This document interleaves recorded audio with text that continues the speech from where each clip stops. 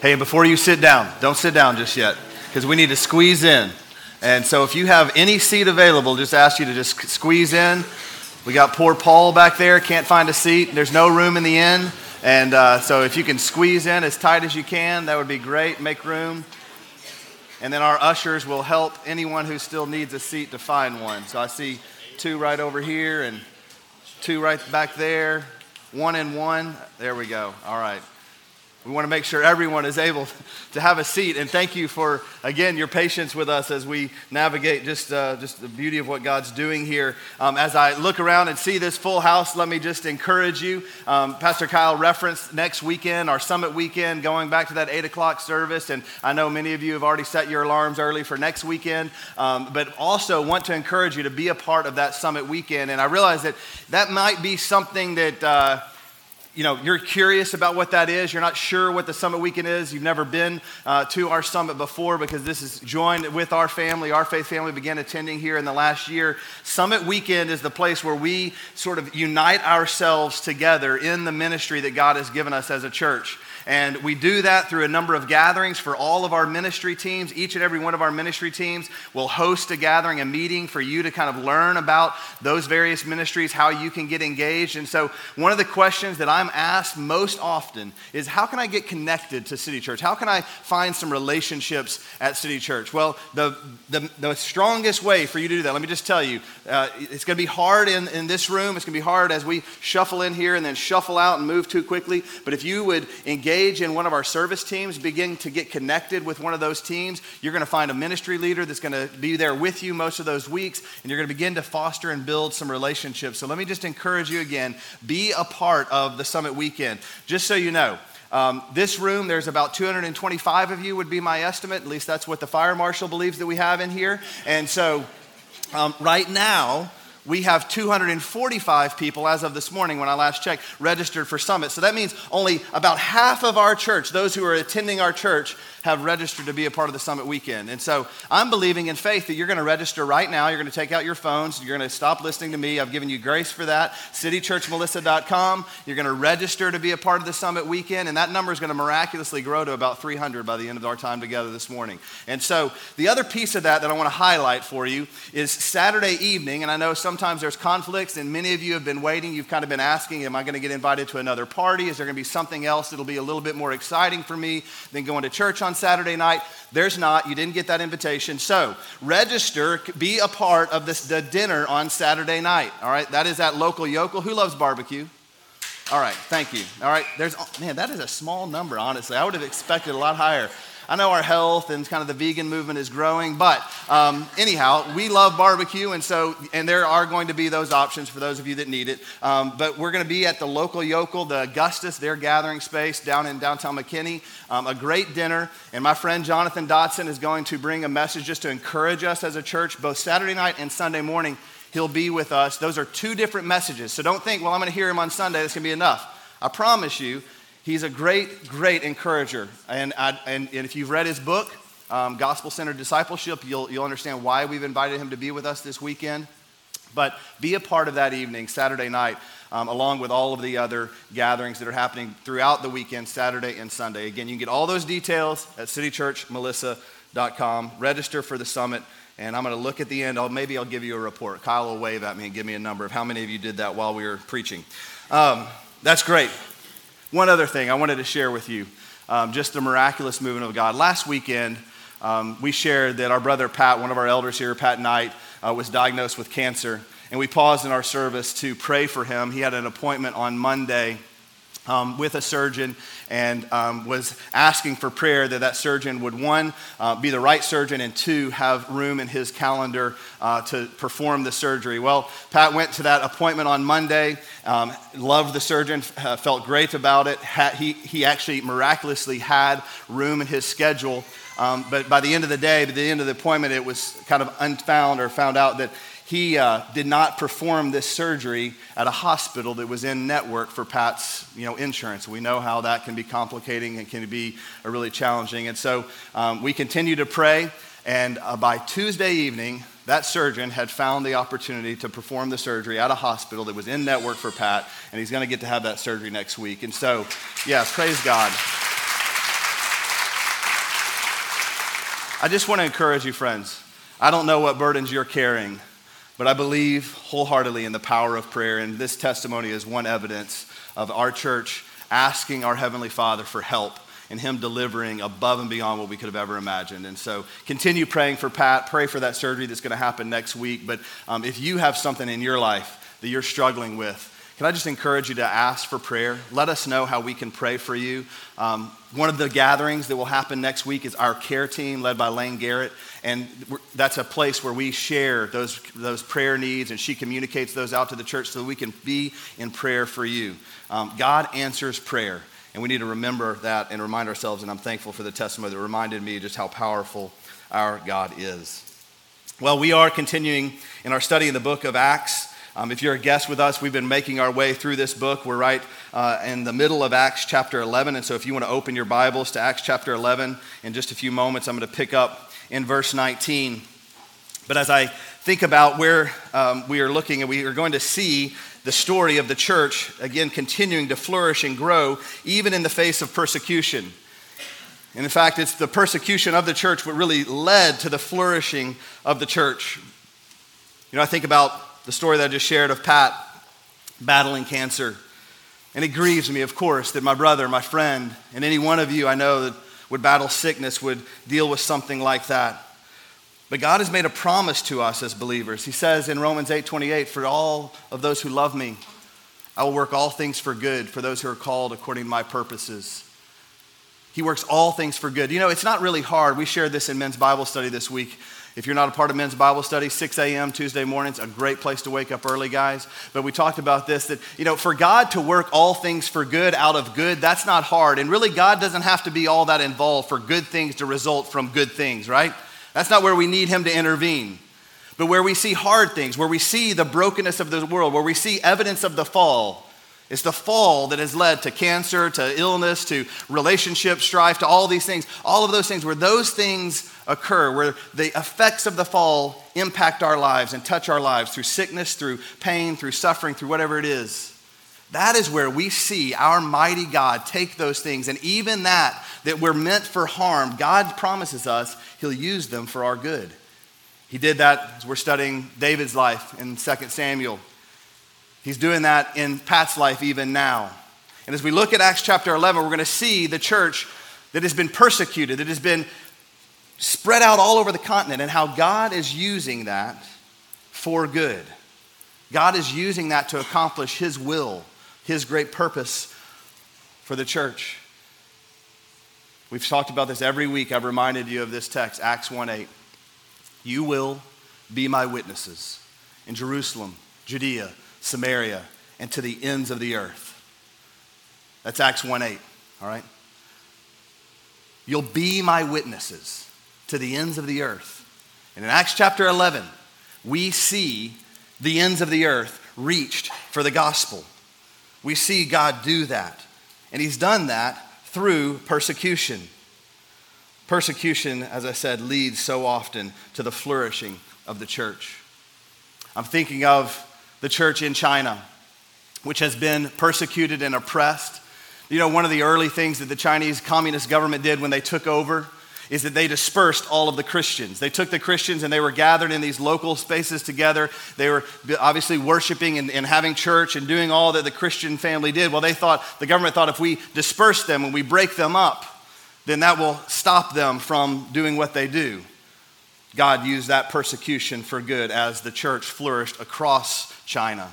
And now house churches exist all across the country of China in a place where it's illegal to proselytize, to share the gospel, to preach. It's illegal to gather, where they've torn down crosses. We see the church flourishing and thriving in the midst of great persecution. So many of us, we have a wrong view of persecution. On one hand, we're looking for it everywhere. We're just trying to sign up for persecution any chance we get. See, that's it. That's persecution. They hate me over here. They don't like me. They're doing this to me. They're doing that. Some of those things are true, but we're just going around looking for persecution. That's a wrong view of persecution. Others of us are trying to avoid it at all costs. Anything that we can do to protect ourselves, to guard ourselves against anything that might come against us for our faith or as what we believe in. Both of those things are not the proper view of persecution.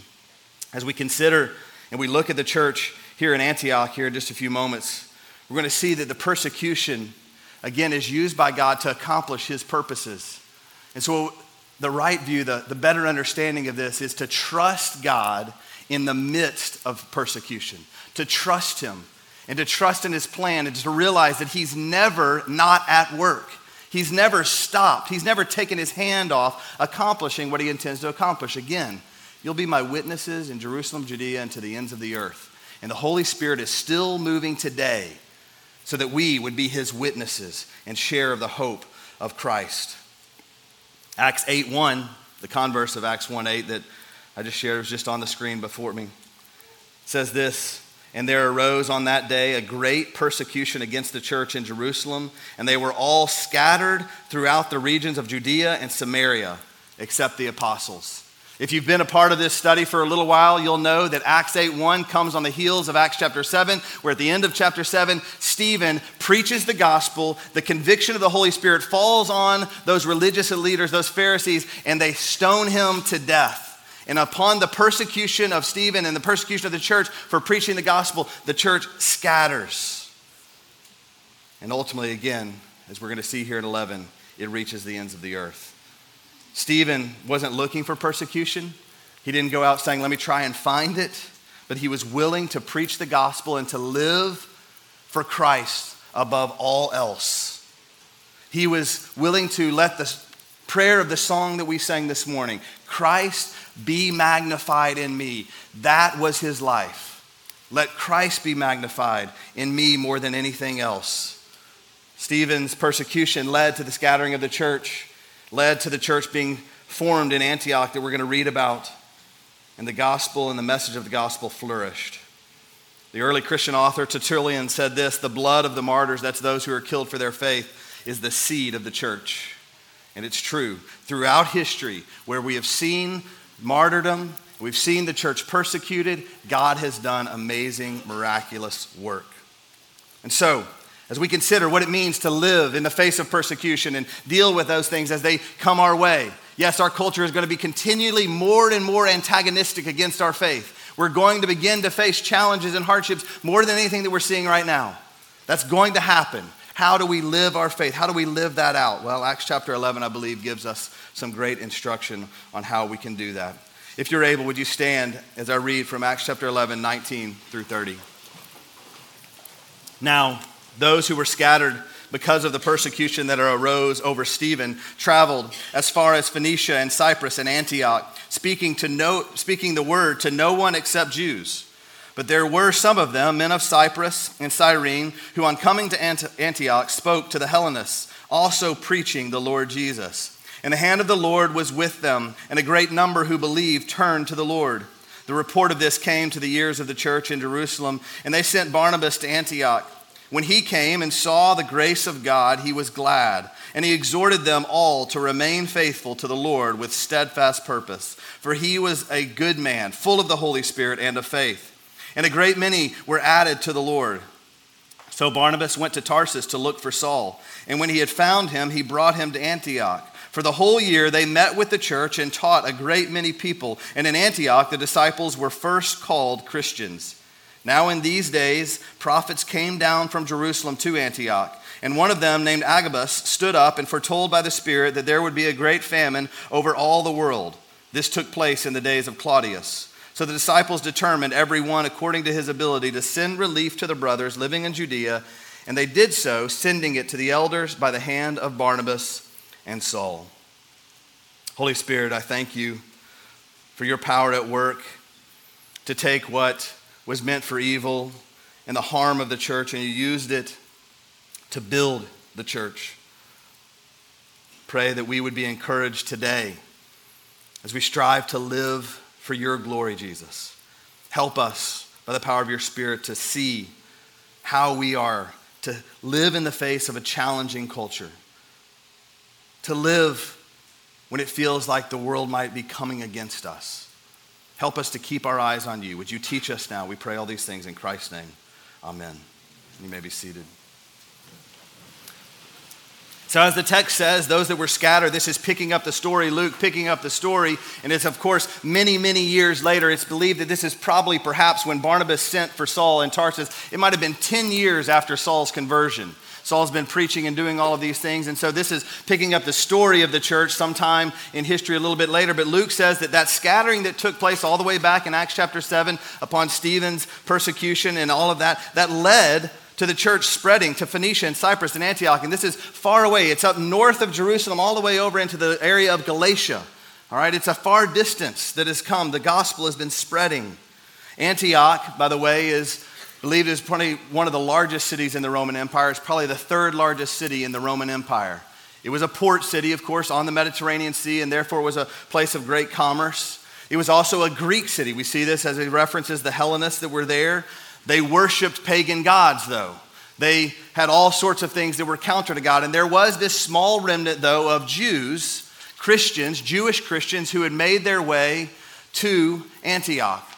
Again, because of earlier persecution of the Jewish people, they had been dispersed. And so it says that as the persecution arose, that there were those who went and shared the gospel, speaking, it says there in verse 19, speaking to no one except the Jews. But then there was this small group that went and they shared the gospel, it says, with the Hellenists. You remember the Hellenists were the Greek-speaking Jews. We saw them in the account of Stephen in Acts 7. We see them spread out, and now these are people who are again reached with the gospel as these brothers, some men of Cyprus and Cyrene. They go to Antioch and they preach the Lord Jesus Christ. What does it look like for us to flourish in the face of persecution? How are we to live? What are the things that we should do with our lives? Well, the first thing that this text teaches us is that we must preach the word. Preach the word, not all the other things that might be available to us to talk about. There's plenty of things that can occupy our schedule and our time. But again, it says there in verse 19 that they preached the word. They preached and they told the story of the Lord Jesus Christ. And the Lord moved through the preaching of the word. So think of this. I think of Paul's instructions to young Timothy in his letter to him in 2 Timothy. In two different places he talks about how he is to live. If we're going to see flourishing in our lives and the church is going to flourish in the face of persecution, we've got to, as he says there in 2 Timothy chapter 2, share in the suffering as a good soldier of Christ Jesus. Share in the suffering. Don't try to avoid it. Don't try to combat it. But just recognize that Jesus' promise to his disciples were, if they persecute me, if they hate me, they're going to hate you. They're going to persecute you. You're not greater than your master. And so Paul, knowing this, as he's sending Timothy to preach the word in a place not in Antioch, but in another city, and he's telling him, and it's another Greek city, it's another city that's going to persecute him for his faith. He says, suffer, share in the suffering as a good soldier of Jesus Christ. And he tells him and he warns him, no soldier gets entangled in civilian pursuits. Don't get wrapped up in all the things of the world. Don't get wrapped up in those other pursuits, but be consumed with the work of Christ and share in those sufferings. Press in to Jesus. And what does he tell him to do just a few chapters later in chapter 4? You may know this text well. I charge you in the presence of God and of Christ Jesus, who is to judge the living and the dead by his appearing in his kingdom. Preach the word. Preach the word. He doesn't tell him how to argue his points. He doesn't tell you how to defend himself against persecution. He doesn't tell him of anything else. He says, preach the word of God. Tell them about Jesus. Be ready in season and out of season. Be ready whenever the time comes. You should be ready to tell others about Jesus and to preach the word, to preach the gospel. Rebuke and exhort with complete patience and teaching. One of the things that I would encourage you to do, perhaps as a little bit of homework, as some study time this afternoon or this week, look at those relationships that you have around you, whether it's in your workplace, whether it's within your family, whether it's friendships and schools that students, you're about to return to school and you're going to have all of these various relationships. Consider those relationships and think about, how do I bring the gospel of Jesus Christ to bear in all of those relationships? How do I prepare myself to have a word for my friend that is facing whatever that might be? I know I'm going to go into work tomorrow morning and I'm going to face a friend or a coworker that is dealing with this challenge, a familial challenge, a professional challenge, or whatever it is. How can I be prepared to tell that person the good news of Jesus Christ in the face of whatever it is that they're challenged with? Preach the word. Yes, that letter to Timothy is a pastoral epistle. And so I have a vocational calling to preach the word here this morning. But every single one of us has the opportunity over and over and over again, if we're open to it and look for it, to preach and proclaim the good news of Jesus Christ. That is not something that is reserved for those of us that preach vocationally. Brothers and sisters, tell the world about Jesus. As there's challenges that come, have a word to share the hope of Christ. And don't get tangled up in all of the other things that so many people get tangled up in. Here's another just sort of exercise for you to do. Next time you're hanging out socially, you kind of go to lunch with all the, guys, the ladies, or you're at work, you're kind of sitting around the water cooler tomorrow morning, you're kind of reframing Dirk's Hall of Fame speech, you're kind of talking about all that's been happening this weekend, getting ready for football games. Just kind of survey the conversation. Where is Christ in that conversation? Where is the hope of the gospel in that conversation? My guess is that more often than not, we spin our wheels, even Christians, brothers and sisters, talking about all sorts of stuff. And sometimes it's fun, and those things are not evil. There's nothing wrong with just having a good time and enjoying yourself and building relationships. But if we're not bringing Jesus into the conversation, we're missing the opportunities that God has given us. Preach the word. If we're going to flourish in the face of challenging times, let us be a people who preach the word. Luke describes what happens as the word is preached. The church is flourishing, the church grows. And in verse 22, it says that this report of the church traveled back to Jerusalem. And so the word came all the way from Antioch, again, far north on the Mediterranean Sea. It drifts down, it comes back to Jerusalem. They hear of it, and as they hear of it, they decide they're going to send Barnabas. Barnabas, by the way, this is the first time that, as we've seen over and over again, the gospel goes out to all of these various places. As they sort of get word back in Jerusalem, sort of at the mother church, that these good things are happening, that God's been on the move and the gospel is spreading, they send the apostles, not the epistles, those are letters. Apostles, those are men. They send the apostles out, all right, to go see what God is doing and to come back and report and to share the good news with the brothers and sisters in Jerusalem. Look at what God is doing. Well, this is the first time they don't send an apostle. They send Barnabas, known as the son of encouragement. And they sent him because he was a Greek speaker. He had relationships. He could relate to the Hellenists. He could relate to that church. And so there was a purpose in who they sent. And so they send him in the same way Stephen had gone. They sent Barnabas this time. And as it said of Stephen, it was also said of Barnabas that he was a man full of the Holy Spirit and of faith. And what does Barnabas tell the church? Look at what he says in verse 23. When he came and saw the grace of God, he was glad. And he exhorted them all to remain faithful to the Lord with steadfast purpose. He comes to the church and he sees the grace of God. If you want to understand a little bit why Pastor Kyle comes up Sunday mornings, I stand up and greet you and say how great it is to see you all. That's not because we're happy about seeing a lot of people. What we're rejoicing in is we are seeing the grace of God at work. We see the evidence of God moving in our midst. And for us, and it should be for all of us, it's why you endure all the hardships to be here on a Sunday morning. And I know, we've talked about it week after week. There's some hardships in getting here. Thank you. But it's because we see the grace of God. If you're a guest with us, I hope that as the psalmist says, that you are tasting and seeing that the Lord is good. You're seeing the evidence of grace. That is what Barnabas saw in this church. It's what we're looking for. It's what encourages us. It's what gives us hope. In the face of persecution, the church flourishes when we see the grace of God at work, and we look for that. Barnabas was looking for those things. He was looking for evidence of God moving. Again, a little homework. Look around you this week. Look for evidence of God's grace. It'd be embarrassing for so many of you and I don't have time, but I literally could go row by row by row, picking out names and faces and say, I see the evidence of God's grace in your life. I see the evidence of God's grace in your life. I see the evidence of God's grace in your life. And I could tell the stories that are connected to those. I wish I could tell all of them. I don't know all of you that well yet. That's why I'm going to be down front, by the way. Remember this? Y'all come forward. Y'all say hi. You tell me about God's grace in your life. We rejoice. We pray together. It's a great thing. So that's what you do if you have never done that. But I see the evidence of God's grace. And it's a beautiful thing to see what God is doing. Well, as he sees this evidence, he reminds them, he says to them to remain steadfast. When he came and he saw the grace of God, he was so glad, he was filled with joy, and he exhorted them, he challenged them, he pled with them. Exhorting is a strong word of saying, please do this. Remain faithful to the Lord with steadfast purpose. Remain faithful. Jude tells us to contend for the faith that was once for all delivered to the saints. Contend for the faith that was given to us. Paul testifies in 1 Corinthians chapter 15. The whole text of 1 Corinthians 15 is his testimony that the resurrection of Jesus Christ is a true event.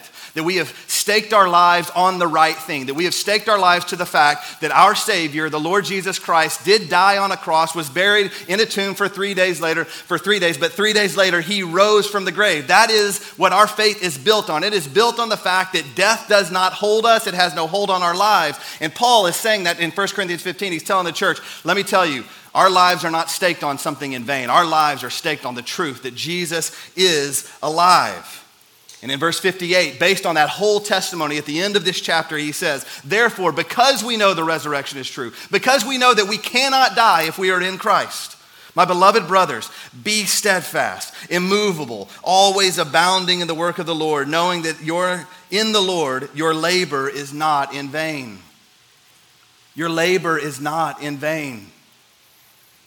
Throughout the history of the church, even in the face of great persecution, there have been laborers who have labored and labored and labored and preached the gospel and shared the grace of Christ and done all that this text would instruct us to do. And they may have never seen even one convert, even one person come to faith. As we study human history even further, take a broader lens out, we see the remnants of their work. In their generation, in their lifetime, they might not have seen someone come to faith in Christ. They might not have seen the evidence of God's grace. But now we can look back even centuries later and we can see the church from those seeds, those early seeds.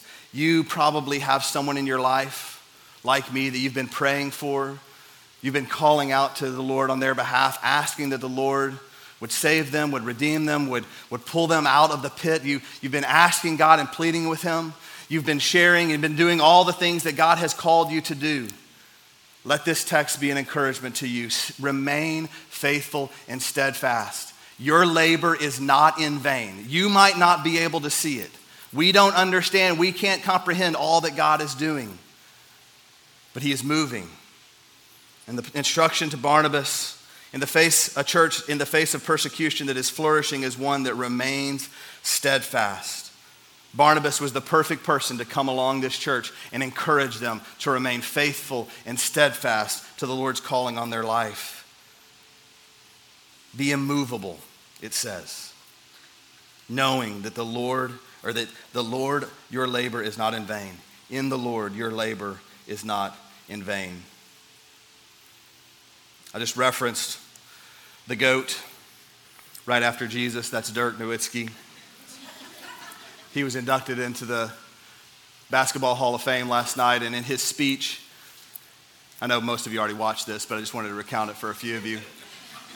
In his speech, he said that the value that he held up the most in his life, in his career, was loyalty. Loyalty is something that we can understand from a human relationship standpoint, that we are loyal to one another, that we care about one another. That loyalty could be defined in some ways. I don't care what you do, I'm going to remain steadfast. I'm going to stay right here. But in a spiritual sense, there's a spiritual reality that could be called loyalty that is much greater than that, and that is that word, steadfastness. We are steadfast because, as Paul says, I know what my God has done. I'm staying right where he put me. I'm not going to move. I'm going to rest in his truth. I'm going to rest in his promises. That's what allows us to be immovable, to not drift to and from, but to be a people who are immovable and just continually and continually, faithfully and obediently and steadfastly in the face of all the challenges of life, continue to live out the life that God has called us to. If we're going to flourish as a church, we must preach the word. We must remain faithful. And then we see this calling that is an outworking of what's happening inwardly, which is a call to live generously. Look what it says in verse 27. Now in these days, prophets came down from Jerusalem to Antioch, and one of them, named Agabus, stood up and foretold by the Spirit that there would be a great famine all over the world. This took place in the days of Claudius. Luke is recounting essentially what he believed, what he saw happened. Historically, we can find this famine that took place, this real famine. And so the disciples, in verse 29, the church, determined that everyone, according to his ability, would send relief to the brothers living in Judea. And so they did. The church that flourishes lives generously. We see the evidence of God's work in our lives in the way we respond to the needs of others. When we see needs, and we have the ability and the capacity. It says, as they were able, they gave generously to the work and to the needs of the body. And they're flourishing, and the evidence of that, the way that the world sees that, is through their generosity. These brothers and sisters were concerned for the well-being of the church. Those that were grieving, they knew this was foretold. Those that would be facing this famine and the challenges that would come as a result of this famine, they realized we have a responsibility to care about that. And we want to care about that. This wasn't under some sort of a compulsion, by the way. Do you notice? It says that they were just told of this, and the disciples determined, every single one of them, not sort of pitting one another against one another, saying, oh, you want to do that, I don't want to do that. No, the disciples, every one, according to his ability to send relief to the brothers. It's interesting to me that Luke would include this as part of his story of the church in Antioch. But it's also key to help us understand perhaps why God instructed Luke to record this and keep this in our Bibles. Do you notice what it said about the church in Antioch a few verses earlier? This is the first time that the church was referred to as Christians. Look back at verse 26. And in Antioch, the disciples were first called Christians. It's the first time that they're referred to as Christians. By the way, this referring to them as Christians is outsiders. The outsiders looked at their lives and they called them Christians. They called them Christ followers. The believers themselves, they most often refer to themselves as disciples, followers, Jesus people. That's kind of how they refer to themselves. But the outsiders, they referred to them as Christians. What this teaches us is that those that were not a part of the church, they saw something in these people that they set them apart. They said those people lived their lives differently than the rest of the world. All these other people that we see worshiping the pagan gods, doing all the things of the world, these people are different, and they were able to identify them and give them a title. These are Christians. These are people who follow Christ. I believe the evidence, one of the primary evidences of that, was how they cared for one another, how they lived generously. Their lives were marked. And we know that Jesus over and over again, more than any other topic, talked about money being a sort of a lens or a view to the condition of the heart. And that as they lived generously, as they cared for the needs of others, that was evidence as to what they most cared about.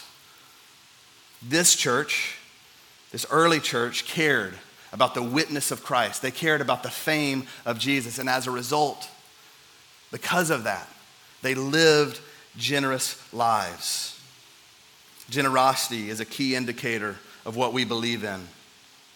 Again, I turn to 2 Corinthians, backing up a few chapters to chapter 9. Paul says this: whoever sows sparingly will also reap sparingly, and whoever sows bountifully will also reap bountifully. Each one must give as he has decided in his heart, not reluctantly. Again, look at what happened in Antioch. It wasn't reluctantly or under compulsion. Don't hear this as something from me, friends. I know some of you guessed, you're like, man, I knew this church was going to talk to me about money. I saw that parking lot, how big of a disaster it was. Stick around for a few weeks. Ask anybody that's been here. We talk about money when the text tells us to talk about money. And we're in Acts chapter 11 right now, which talks about generosity. So that's why we're here. But not under compulsion. Not because some preacher made them feel bad about it. That's not the goal. No, for God loves a cheerful giver. And here's the good news. And God is able to make all grace abound so that having all sufficiently in all things at all times, you may abound in every good work. Here's what he says. God loves a cheerful giver. And guess what? God owns every single thing. And if he decides to use you to give to the generosity and do all those things, it's all his anyway. Isn't that a beautiful, freeing thing? To realize it's all his anyway? Next hour, we're going to have a baby come for dedication. I'm sorry you can't stick around. There won't be room. But we'll have this beautiful baby come. His parents are bringing him to be dedicated. And we'll talk about his life has been entrusted to this mom and dad to steward, to point back to him, to steward for the kingdom. It's easy for us to see and think that as parents. Sometimes it's harder because we get a little bit too much ownership over to thinking that about the things that we possess. Every single thing in our lives is his, entrusted to us to be used so that he would receive more glory on the earth. And this church in Antioch experienced that. They saw that. And notice, as we close, what happens in these things. You thought I was skipping over these verses, but I promise I was coming back. The church thrives in the face of these conditions. All these things, as they preach the word, as they remain faithful, as they live generously, this is what happens. Look at the end of verse 21.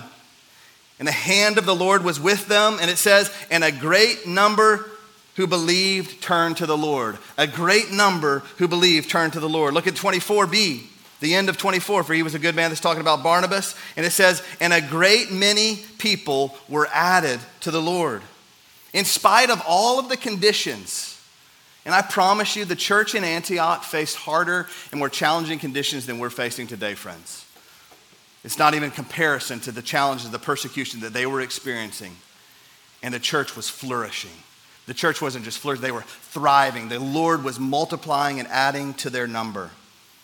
And so in the turmoil of a culture that we are beginning to feel might be against us, let us remind ourselves this morning, let's be a people who preach the word, who remain steadfast, immovable, and faithful, and who live generous lives.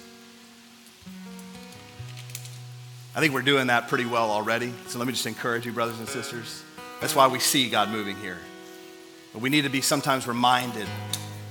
And some of you who are newer to our faith family, let this just be sort of fanning the flame in your lives, to let these markers mark your life. Worship team is going to lead us in a song as we respond, as we consider this calling on our lives. It's called Singing in the Victory. And the chorus is this idea that in spite of all that we see in our lives, we're singing in the victory. And let me just tell you, I know every time I sing this song, my heart goes to those of you, those of us who are facing some probably really hard things, some really challenging. There's something waiting for you this afternoon, tomorrow morning, whatever it might be. And then we're singing about this victory, and you're like, I don't really experience much victory. I don't know where that victory is. Well, let this song, let this text be a reminder. What we're singing of is not our current circumstances. We're singing of the hope of the gospel that says, in spite of our current circumstances, in spite of all that we can see, we know the end of the story. We know Revelation chapter 21. If you don't know that text, that's another piece of homework. I'm giving you a lot of homework today. I'm sorry. We're starting school next week, so I'm just in the vibe. Go read Revelation 21. That's the end of the story. Let us be a people who live with our hearts and our minds and our eyes on the circumstances, that reality, even today. That's what will give us the strength, the courage to preach the word. to remain immovable people anchored to God's word and to give our lives away. Yes, that is money. It's other things as well. It's opening up your home. It's your resources. It's your time. Give your lives away for the sake of the kingdom. He's worth it. Let's stand. Let's sing.